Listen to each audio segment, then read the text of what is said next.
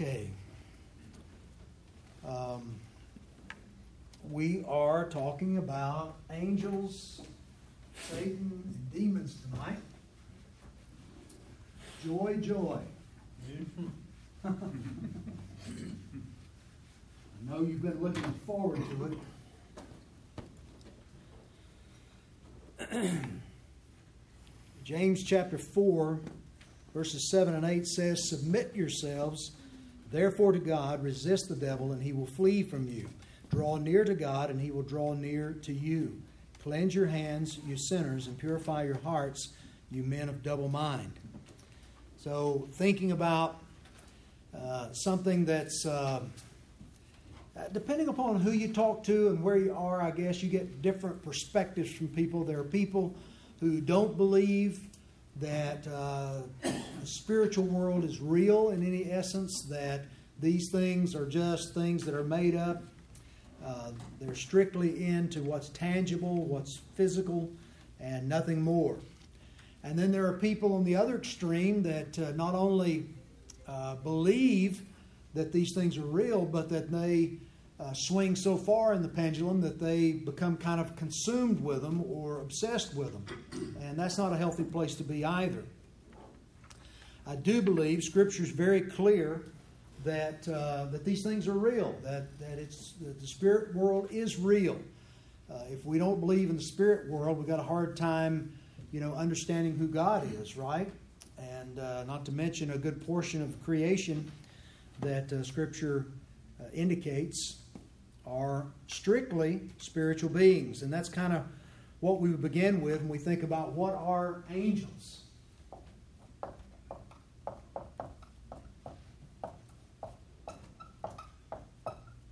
It's interesting.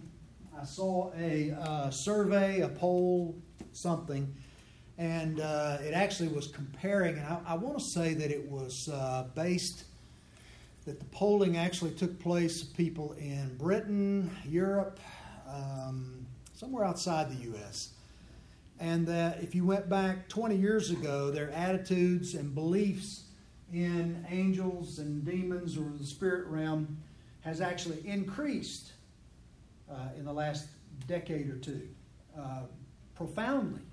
I mean, going from maybe 25 or 30% that believed 20 years ago to 50 or 60% today, which I find kind of interesting. If you've spent any time in the UK, one thing that's very noticeable over there is that there's a heavy concentration of witchcraft. They're very proud of their witch industry. The New Forest, which is kind of in the southwestern section of England, if I'm remembering correctly, that they have a lot of covens in that particular area. In fact, 30 years ago when I spent time there, they boasted that there were over 1,000 witch covens in that area. So it kind of struck me as odd that there would be that kind of increase in the belief in the spirit realm when they've always had this affinity and affection for witchcraft. But I guess you can explain that away by saying they don't see witchcraft as being necessarily part of the spirit realm. It's more nature from a lot of perspectives on those things. But anyway, it's an interesting thing. One of the reasons I think we've seen the spike go up, or maybe I should let you take a shot at that. Why do you think it's on the increase? If indeed it is.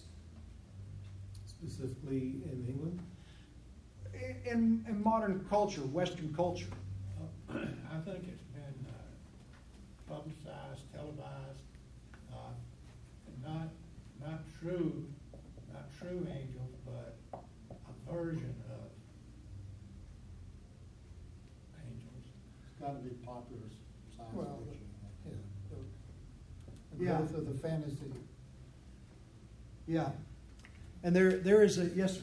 I think that now witches and warlocks are not evil anymore. They're portrayed as being good witches, good Right. warlocks. Right. And I think it makes it more palatable for people. Well, Satan's always moving toward that angel of light description. Halloween too has expanded as Right. now the second largest spent holiday in the United States, so there's just been a big increase in that. I think one of the things primarily that's motivating this spike is New Ageism. New Ageism has a big focus on angels and demons and things of that nature. And James is right on track when you think about some of the television programming. You go back to Highway to Heaven with Michael Landon and Touched by an Angel and you know, in all those programs, and a lot of Christian people even are kind of mesmerized with those things, and they think, okay, we got something we can watch. But it really is kind of a substitute, and probably a misguided substitute for spiritual thinking, attitudes, all those kind of things. Because there's no reference to Christ, there's no pointing to God. It's just all about these creatures that are safe substitutes in a spiritual realm. So I think probably some of these things, but I think New Ageism has a lot of focus on angel activity, things of that nature, and we know that New Ageism in the West has had a profound impact over the last 30, 40 years. And you can maybe even make the case that the Beatles were a big part of that rise, you know, with their big tour in the East and coming back, and what some of them converted, didn't they? Was it George Harrison that converted and started writing songs that was new agey, and then you had Shirley MacLaine. You've had a lot of celebrities that have really promoted it in a great way. So I think some of those things have probably contributed to this change. What are angels, though? Not to keep us off track here too long.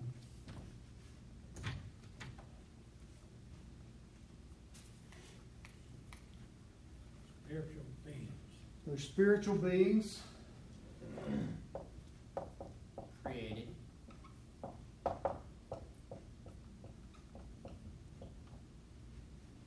Yeah, they're made. They're not. They have not always existed. They're a part of the universe that God created. Nehemiah chapter 9 and verse 6 says, "You are the Lord, you alone. You have made heaven, the heaven of heavens, with all their host." Clearly, an indication pointing toward angelic beings, the spirit realm. Psalm 148 verses 2 through 5 says the same thing. Praise him, all his angels. Praise him, all his host. Praise him, sun and moon. Praise him, all you shining stars. Praise him, you highest heavens and you waters above the heavens. Let them praise the name of the Lord, for he commanded and they were created. So angels are created beings. They're spiritual beings, which means what? They don't have physical bodies. They don't have physical bodies. Usually. But they can take physical form. There are indications in Scripture that they do. Where would you point to make that case? Three messengers that came to Abram. The three messengers that came to Abram in Genesis 18:19. You can look at Balaam and Balaam's donkey. The angel of the Lord appeared. Mary. And Satan appeared to Jesus. Satan appeared to Jesus as a spirit being. So there's clearly evidence there. We know they're spirit beings, but we know they take on some sort of tangible form at times. And what is it? I'm getting ahead of myself here. But Scripture says, and I'll get to the verse in a minute, that we are to minister to those that we encounter because we don't know that they might be angels or an angel. And it'd be a time of testing, essentially, is the implication, that we are representing Christ and ministering to people, that an angel might be sent, take on some form to find out, whether we would minister to them or not. Kind of interesting, right? Angels also exercise moral judgment.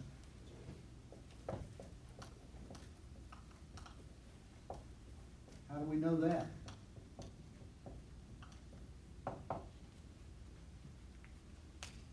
This is easy. This is an easy one.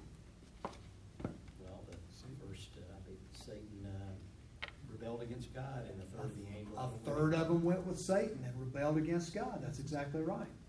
And 2/3 of them didn't, by implication, didn't go. We also have evidence that the places where we see angels appearing in Scripture is that they are highly intelligent creatures. They interact with man. They reason. They talk, communicate, bring messages in full, and some of them sinned, but many of them didn't. We know they sing praises to the Lord.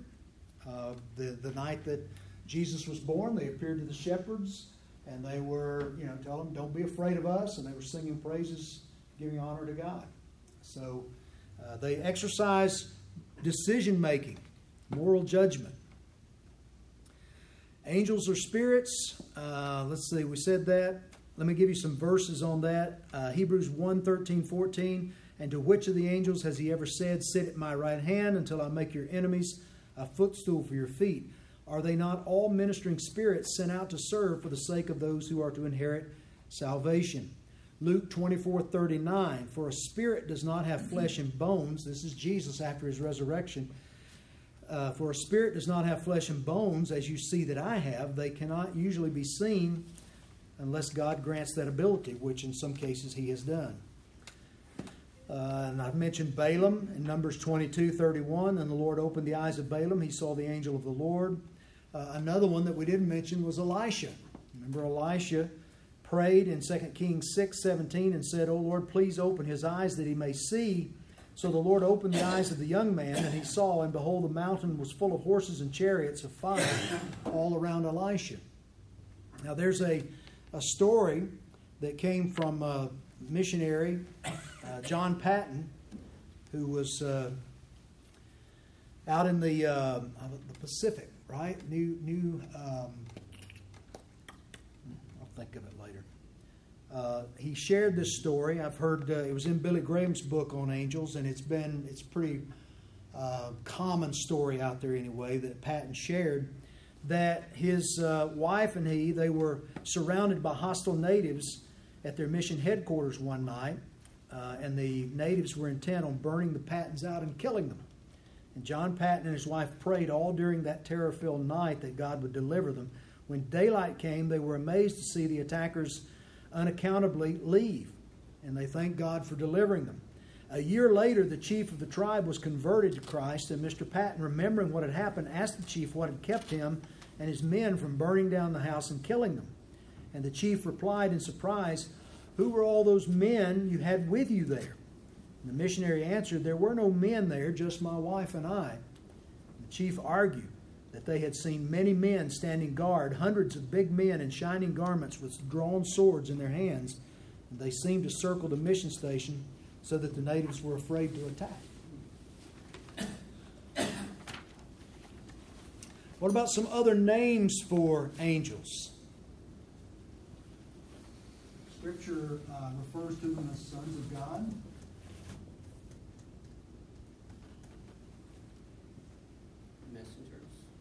Messengers.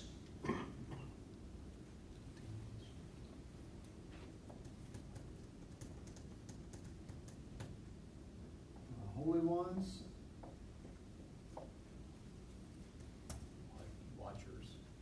Watchers.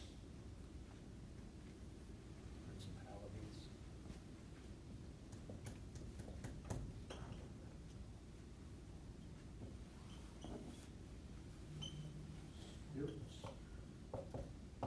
Spirits. Dominions, thrones. I'm not real sure. I mean, I'll defer to Grudem on that. He studied a lot more than I have. Some of those could be a little bit confusing at times. But these are other terms that we see used in the English translation of Scriptures referring to angelic spirits, spirit beings that are doing the bidding of God. Now, other kinds of heavenly beings.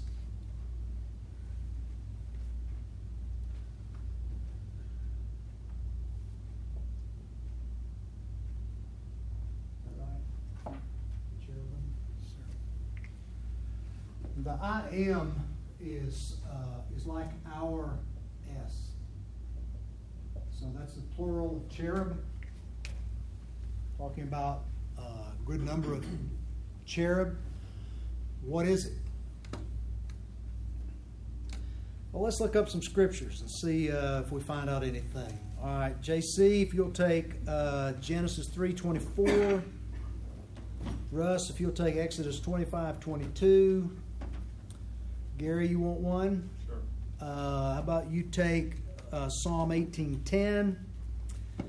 Let's see. Y'all remember Johnny, right? Johnny Passon? Johnny stumbled back down to Georgia, all the way from Pennsylvania.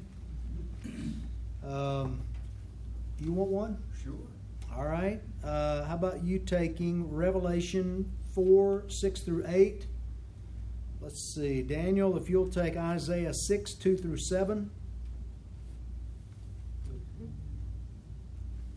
And I'm going to stop right there for a second.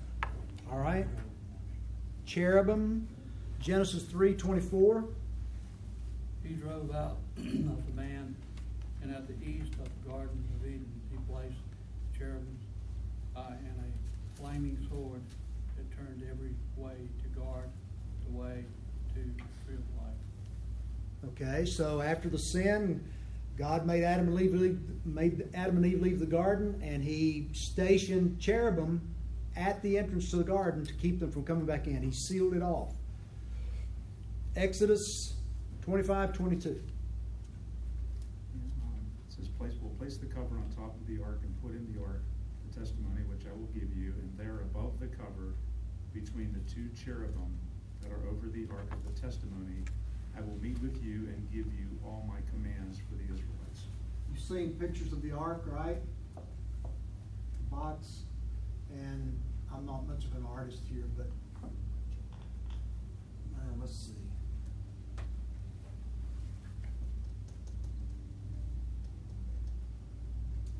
These wings kind of come over like this and meet. So this is the ark, and inside you had the law, the Ten Commandments, and you had the pot of manna.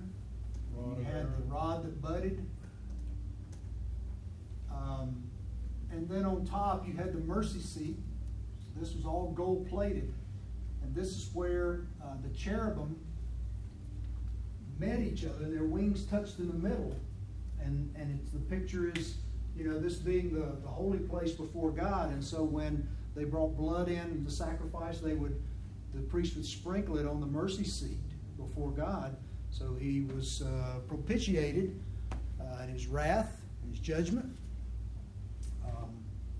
But they're there to kind of guard the glory of God. Cherubim. Daniel, do you have the next one? Yes. Above him stood the seraphim. Each had 6 wings. With 2 he covered his face, and with 2 he covered his feet, and with 2 he flew. And the one called to another and said, Holy, holy, holy is the Lord of hosts. The whole earth is full of his glory. And the foundations of the thresholds shook at the voice of him who called. And the house was filled with smoke.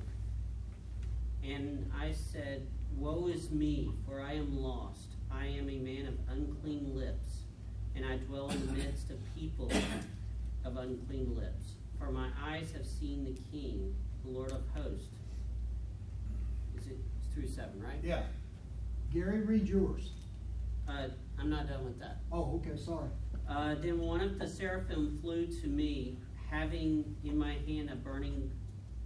his hand a burning coal that he had taken with tongs from the altar. And he touched my mouth and said, Behold, this has touched your lips, and your guilt is taken away, and your sin is atoned for. Okay. Gary, read yours.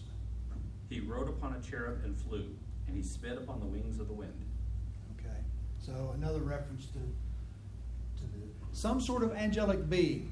How are they different from angels? I don't know. I mean, this is basically what we know is what we know, right? So we see these creatures. There seems to be an order, a different order of angels.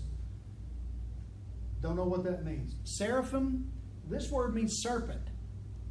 Okay, it's where we get the word serpent from. So you've got, if you look this up, and I'm not even going to try to draw this, it's described as serpentine in nature and having like 6 sets of hands, you know? So, I mean, from us, that's kind of a grotesque picture in our minds, but they're obviously glorious in their appearance, as we read, okay?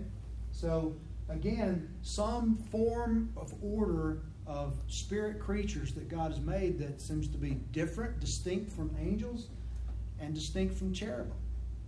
You begin to get a little bit of a sense here of God's creativity and you know, vastness in what He's doing. We tend to be kind of limited, don't we? We know He made man, He made creation, the stars, we see that, and then we know angels. We get that. And we have in our mind this mental image of what an angel is. But when you start getting into Scripture, you find out that there's different orders, even within these spiritual creatures, that we can't even begin to describe. You get into Ezekiel, and we didn't read that one, and you've got these angelic creatures that have faces facing each direction. You know, 4 faces on this creature, so that they are always watching. You know, Mark used the word watchers. Well, there's nothing out of sight. You know, you can imagine if you had eyes, 2 eyes here and 2 in the back of your head and 2 here. Joe, you'd be in great shape, wouldn't you? You could see Yvonne when she was coming, right?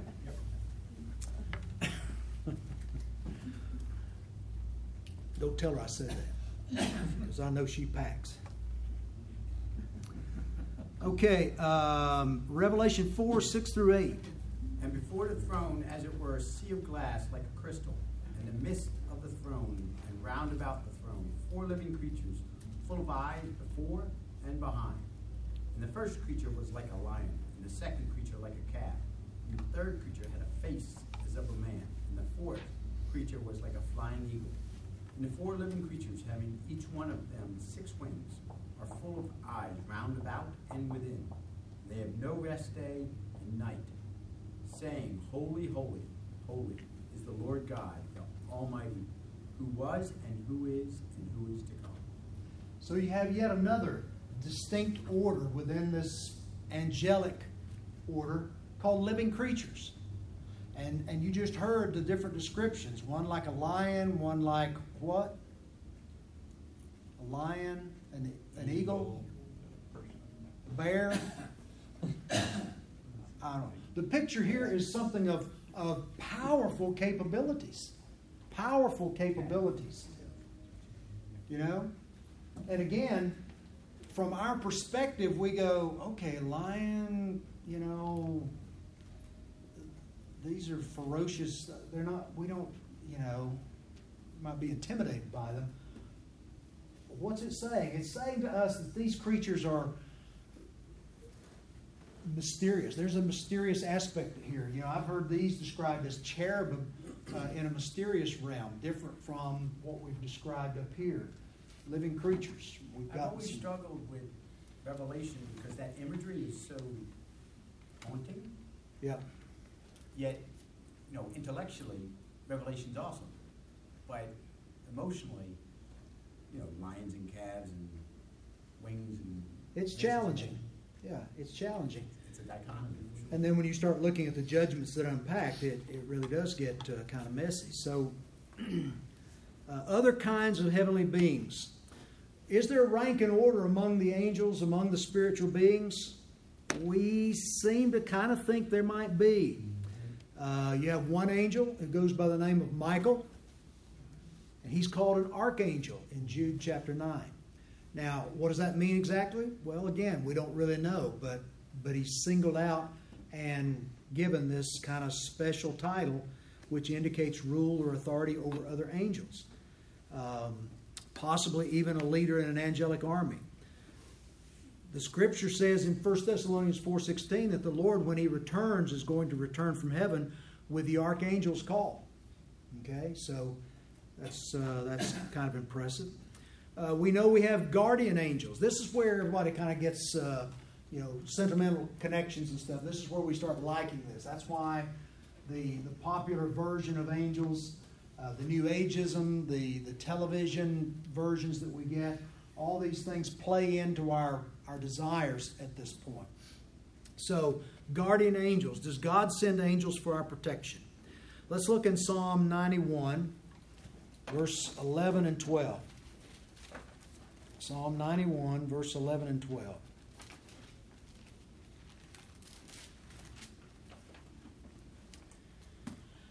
Look at there. There's the answer. For he will command his angels concerning you to guard you in all your ways. On their hands they will bear you up, lest you strike your foot against a stone. So clearly he does. He commands his angels concerning you to guard you in all your ways. Matthew 18:10, he says, see that you do not despise one of these little ones. Jesus is talking. He says, for I tell you that in heaven their angels always see the face of my Father who is in heaven. So they are guardians.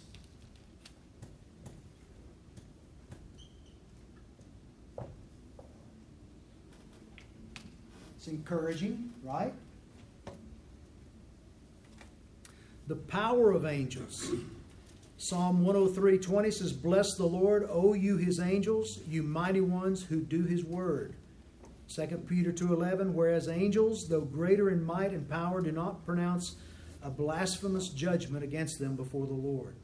They have incredible power. For a time, the Scripture says that Jesus was made lower than the angels. We are lower, but there's coming a time where we're going to reign over these angels. But they have incredible power, according to Scripture.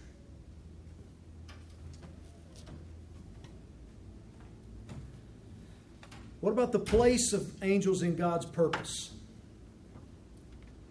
Angels show the greatness of God's love and plan for us. How would you think that is? Angels show the greatness of God's love and plan for us.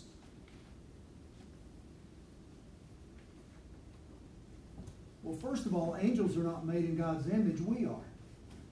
Right? Mm-hmm. So even as great and incredibly wonderful, powerful, all those things that angels are, God made them distinct from himself in some way and from us. But he made us in the image of God.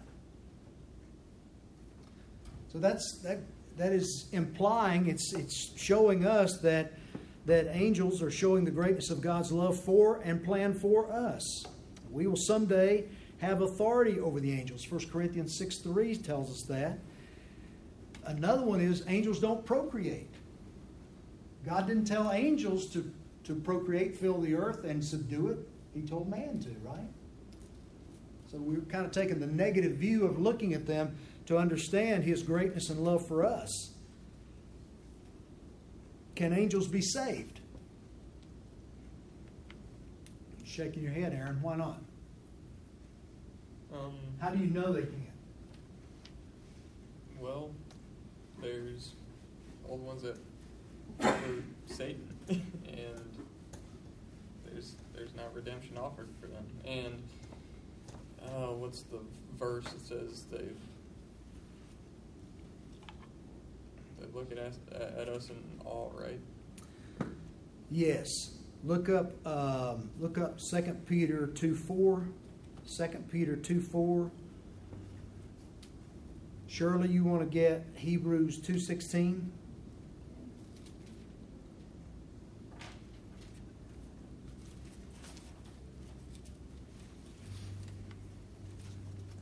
You got it? Yep. For if God did not spare angels when they sinned, but cast them into hell and committed them to chains of gloomy darkness to be kept until the judgment, if he did not spare the ancient world, but preserved Noah, herald of righteousness, with 7 others, when he brought a flood upon the world of the ungodly. This one goes for a while, right? You want me to read the first line again. Okay. For if God did not spare angels when they sinned, but cast them into hell and committed them to chains of gloomy darkness to be kept until the judgment. we know that in Genesis 1, God made creation. You get to the end of chapter 1, what does God tell us? It's all good. God said it's good. And if God said it's good, then it's good, right? No problems. By the time we get to Genesis 3, what do we know? No longer good. Huh? No longer good. Well, we know something's happened, don't we? We've got sin, we've got Satan. We don't know what happened in there, but we know when we get here because Satan then tempts Adam and Eve, and that leads to the fall in the Garden of Eden. Okay?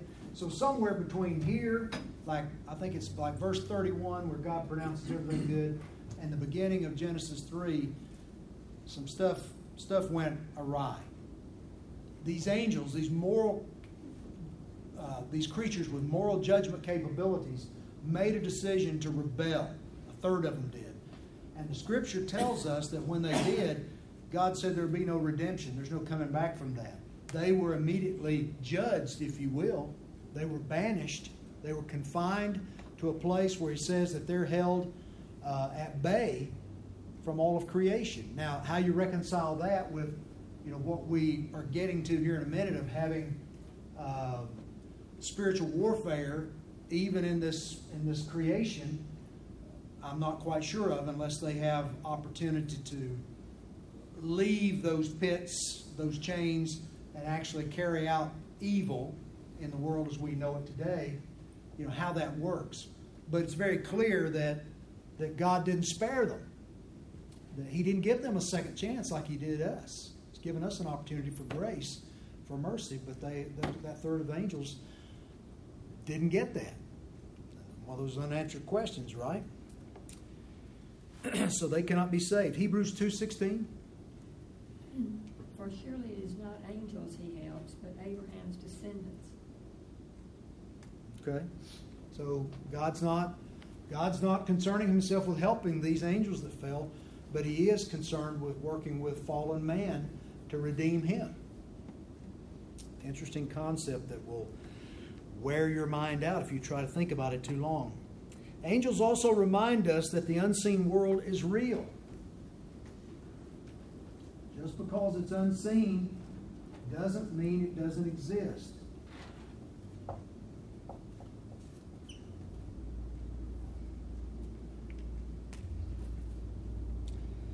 The Sadducees say that there is no resurrection, no angel, no spirit. That's why they're sad, you see. Come on, I've been working on that all week. You got to give me that one. It's the delivery.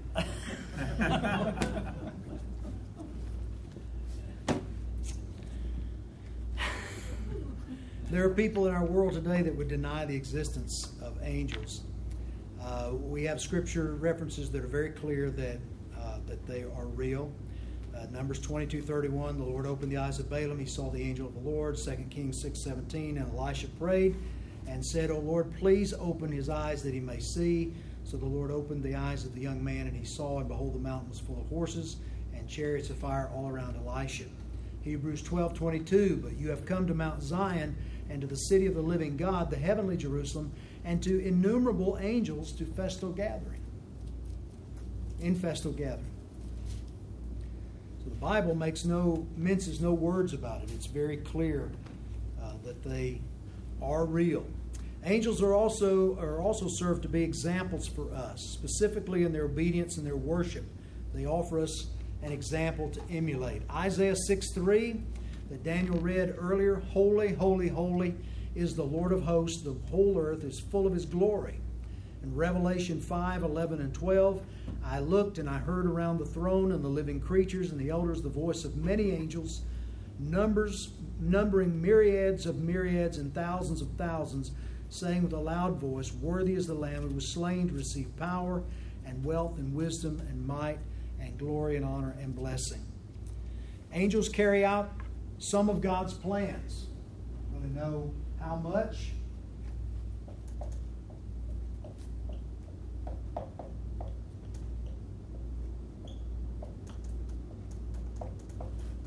For instance, somebody They make announcements. make announcements to tell a young Hebrew girl that she's going to be the mother of Jesus, the Savior of the world, that God has chosen her, that He's highly favored her for this purpose. What else? People get revelation. They carry out a lot of the plagues and stuff in the. Yeah, so announcements, judgments.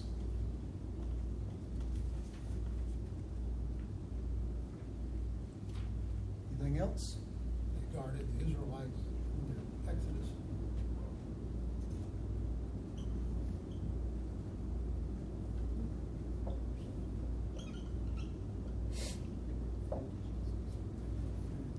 What? They brought food to Jesus.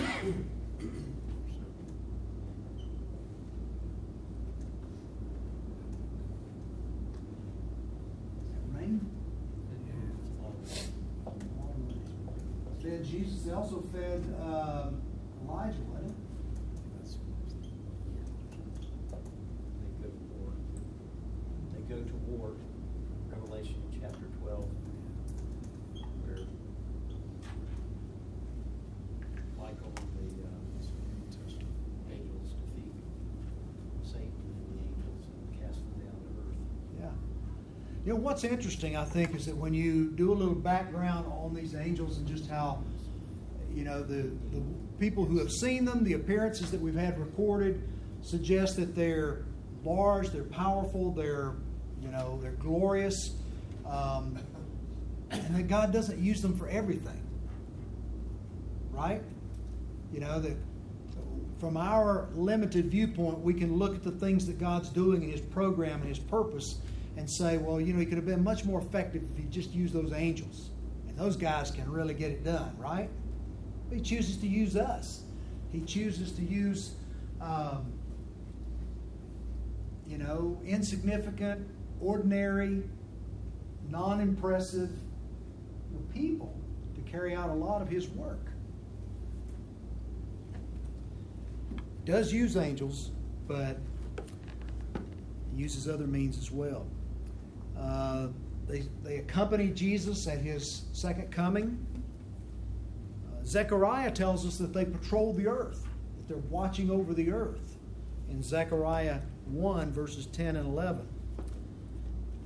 So they do carry out the plans of God. Angels directly glorify God. Psalm 103, verse 20 says, "Bless the Lord, O you His angels, you mighty ones who do His word." Luke 15:10, "I tell you, there is joy before the angels of God over one sinner who repents." Any of you ever read a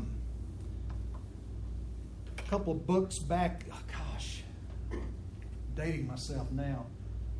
The two books that Peretti wrote, "This Present Darkness" and Piercing Darkness. "Piercing the Darkness." That's right. I think it was the second one. I mean, this has been, what's it been, 25 years ago? 25 years ago? They're really good books. They're actually pretty accurate as what we have in Scripture. It's kind of an author taking what Scripture tells us and kind of writing novels that describe the spiritual work that's going on around us, on the earth, that we're unaware of most often. And it's a pretty good depiction, I think, of what the Bible portrays for us. But the second book, I believe it is, in there a woman reporter in that she's kind of following up on some things in this little town where these Christians are, they're engaged in spiritual warfare is going on. And through this, she comes under conviction. She starts to desire to want to follow Christ. And she is alone, I think it is, out in a park or somewhere, and she's so moved that she kneels down and commits her life to Christ. And Peretti portrays this thing while she's doing that there's a circle of angels gathered around her, kneeling with her at that moment.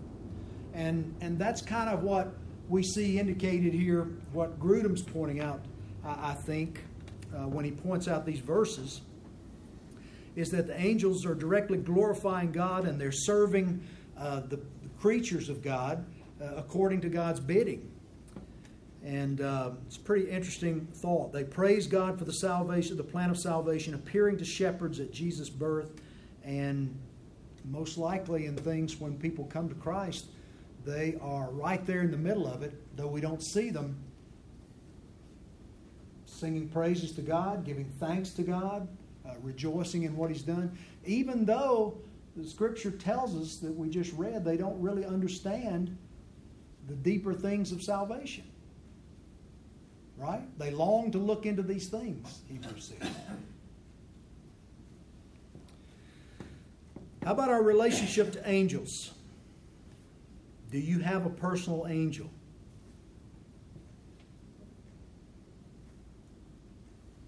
Are you aware of an angel's presence and working in your life? It's a trick question, Bob. Most of us are probably not aware of those things. Now, there are people that will share testimonies of things they believe they've had encounters. I was listening to one just the other day where a lady was sharing about her mother having a health issue, a massive heart attack, and she'd been ill anyway, and they took her to the emergency room, and her mother had a do not resuscitate order, but basically, they were using the paddles and saying, should we bring her back? Should we resuscitate her, or do you want us to let her go? And she said she was all alone. She didn't know what to do, and it kind of caught her off guard, and so she said, yes, do it. And they did. They brought her back, and she didn't know if she'd done the right thing. And she looks up, and there's this little woman standing at the end of the bed and said, you did the right thing. And she said, it's a little blonde woman, and said, and as people started gathering around, she started looking for this woman because she wanted to talk to her. And there was no woman fitting the description that worked on the staff there in the ER or fit the description of anybody in her family. And when she shared this with her husband, who wasn't there at that time, who is a doctor, and that was his first response, was that God sent an angel to encourage you in this moment of despair. Was it, wasn't it? I don't know. The bottom line is that God does do things of this nature. These people, these creatures are at His bidding, and He does use them. And Scripture indicates that they are working around us at all times, even though we're not aware of it, even though we may not see them. God may not give us that ability to see them, that tangible evidence to know they're there, but He does. And we want to believe that, don't we? We want to believe that we have angels watching over us and caring for us and taking care of some of those things that might harm us or whatever. The Bible clearly indicates that we should be aware of angels and their ministry in our lives. Hebrews 13:2 says, do not neglect to show hospitality to strangers, for thereby some have entertained angels unawares. So, you never know. Daniel 6:22, my God sent His angel and shut the lions' mouths, and they have not harmed me, because I was found blameless before Him. God sent an angel to let Peter out of jail, right, in Acts. Had to poke him a time or two, I think, to wake him up. But angels are observing our obedience and disobedience daily. Now, this is a sobering thing to me, to think that, we think that we have opportunities to operate in secret. That we do things that nobody's watching, nobody's seeing. But it's not true. That their eyes always on us. They are watchers. One of the names that's used in Scripture. That God Himself is omnipresent, so we can't get away from Him, but that these angels are around us all the time, so nothing we do is ever in secret, fully. It's encouraging to think that the good things we do are not in secret either. That when we do something that's a good deed or something that we wished, sometimes you do something, you say, I wish, people usually see the bad things I do. It'd be nice if they could see the good thing I do. Well, they do. The angels are there watching, observing, and they are taking all these things in. The Bible indicates that angels sometimes interact in a tangible, visible way. We've hit a couple of those, and this should challenge us to be alert to ministry opportunities that cross our path, because you never know what God's doing. I mean, the Scripture indicates that He might test us in this way. Some warnings, cautions. We need to beware of false doctrine from angels. False doctrine from angels. 2 Corinthians 11:14 says, even Satan disguises himself as an angel of light. So it is no surprise if his servants also disguise themselves as servants of righteousness. 1 Kings 13:18, the lying prophet. In that passage, there was a prophet, a man who met an angel that misled him, deceived him. He believed, and so he got himself in a lot of trouble for that. Satan will use our desires against us in these cases. You also know about Muhammad's angel, Jibreel. Is that right? Sounds right. Close enough? Anybody going to correct me? Okay, then it's right. Jibreel, who revealed to him the beginnings of what would later become the Quran. Moroni. Anybody know the angel Moroni? Yeah. I know him personally. Smith. Who? Smith. Yeah, Joseph Smith. That's the one Joseph Smith said brought him the golden oracles, the golden tablets that became the Book of Mormon, and the rest is history. Is that Tony Moroni? Yeah, something like that. But do not worship angels or pray to them. There's a resurgence of interest and intrigue with angels today, as we said, through the television broadcast, through New Ageism and things of that nature. And we can use those things to lead us in this path of idolatry, if you will, that we find it easy to worship this imagery. You know, angels, we think of angels as being really just good. You know, they're always doing positive, good things. They're not really bearers of truth necessarily, so there's no conviction. We don't have to worry about being convicted of anything with an angel most of the time. It's not the way we think anyway. But when you encounter Christ, when you encounter the truth of God's Word, conviction always comes, doesn't it? So we like to be religious. We just would like to take the truth and the conviction and maybe take Christ and put Him over here somewhere and focus on the part that we can kind of control, that fits our agenda. So those things have a niche in our culture today. Colossians 2:18 says, let's see, I just mentioned something. We already mentioned Touched by an Angel, Highway to Heaven. The John Travolta movie, Michael. Did anybody see that? I challenged Luke to show that to his youth tonight, but he said he wasn't going to. Colossians 2:18. It was a test, by the way, to see if he would do it. Colossians 2:18 says, let no one disqualify you, insisting on asceticism and worship of angels, going on in detail about visions, puffed up without reason by his sensuous mind. In Revelation 19:10, then I fell down at his feet to worship him, but he said to me, you must not do that. I'm a fellow servant with you and your brothers who hold to the testimony of Jesus. Worship God. Okay, any questions about angels? Anything you want to know about angels that we haven't informed you of tonight? Yes, sir. They don't marry either. They do not marry, do Nor not they do. procreate. Right. In fact, when asked about what would be going on with us human beings in eternity, Jesus said, did he compare us to angels and say we'd be like that, neither giving in marriage and those kind of things? Yes, sir. But in the film, the children of sons of God and Yeah, that's a pretty Giants. that's a pretty controversial passage that nobody really knows what that means. A lot of people, including Grudem, believe that that's a reference to people that were believers intermarrying with unbelievers, sons of God and the daughters of man. You say something about the statement that we will judge the angels? What does that mean? I don't know. Was that 1 Corinthians? Is that where that was? Yeah. I mean, you know, what it indicates there is that angels, at some point in time, when we are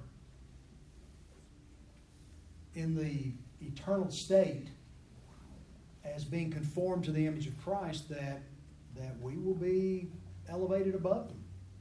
Command angels is the way you would think to take it. Now, what that means exactly, I don't know. But not in terms of sin, because they would not be sinners. No. This is more about we're all glorified. We're in a glorified state, in the eternal state. Then part of our responsibility would be to judge over, to rule over, to command, supervise. I don't Be know. elevated to a place. Right. That's right. Not actual what we normally think of as Judging like a judge, you're guilty or no. No, because I think what you have is that with angels, that we said they have moral judgment capabilities, but we don't see any evidence that continues to this day. In other words, we don't see more angels deciding to follow Satan today than at one time between Genesis 1 and 3, when they made a decision, all that were going went. And that those that went are evil, they're demons now, and those that don't aren't. And that there's no continuance of adding to the numbers moving forward. So at some point before the fall, before Satan entered into the garden, all of that took place, where Satan... Most likely. Yeah. Most likely. Somebody start to say something else? I was going to ask, the angels that followed the devil, are they stuck there, or before rapture, tribulation, you pick your... Well, the scripture that we read there in 2 Peter a few minutes ago tells us that God didn't give them a second chance, that they were placed in a pit, that they were placed in chains. So in other words, I think what that indicates is that they don't do anything without God's permission, that He has them on a leash. Okay? Now, does that mean that He allows them, just like He allows Satan to continue to run loose to a certain extent? I think it probably does, because we wouldn't have the problems today if He didn't. But specifically, we don't know exactly. We only know what we know.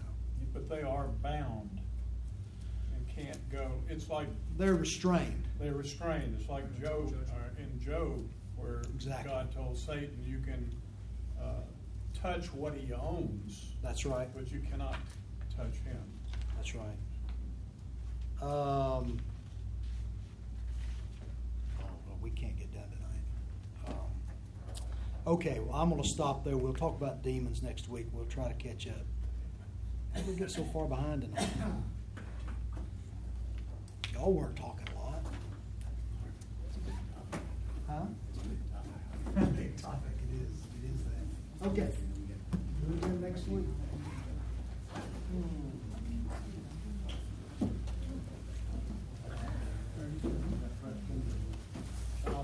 Brother Johnny, welcome.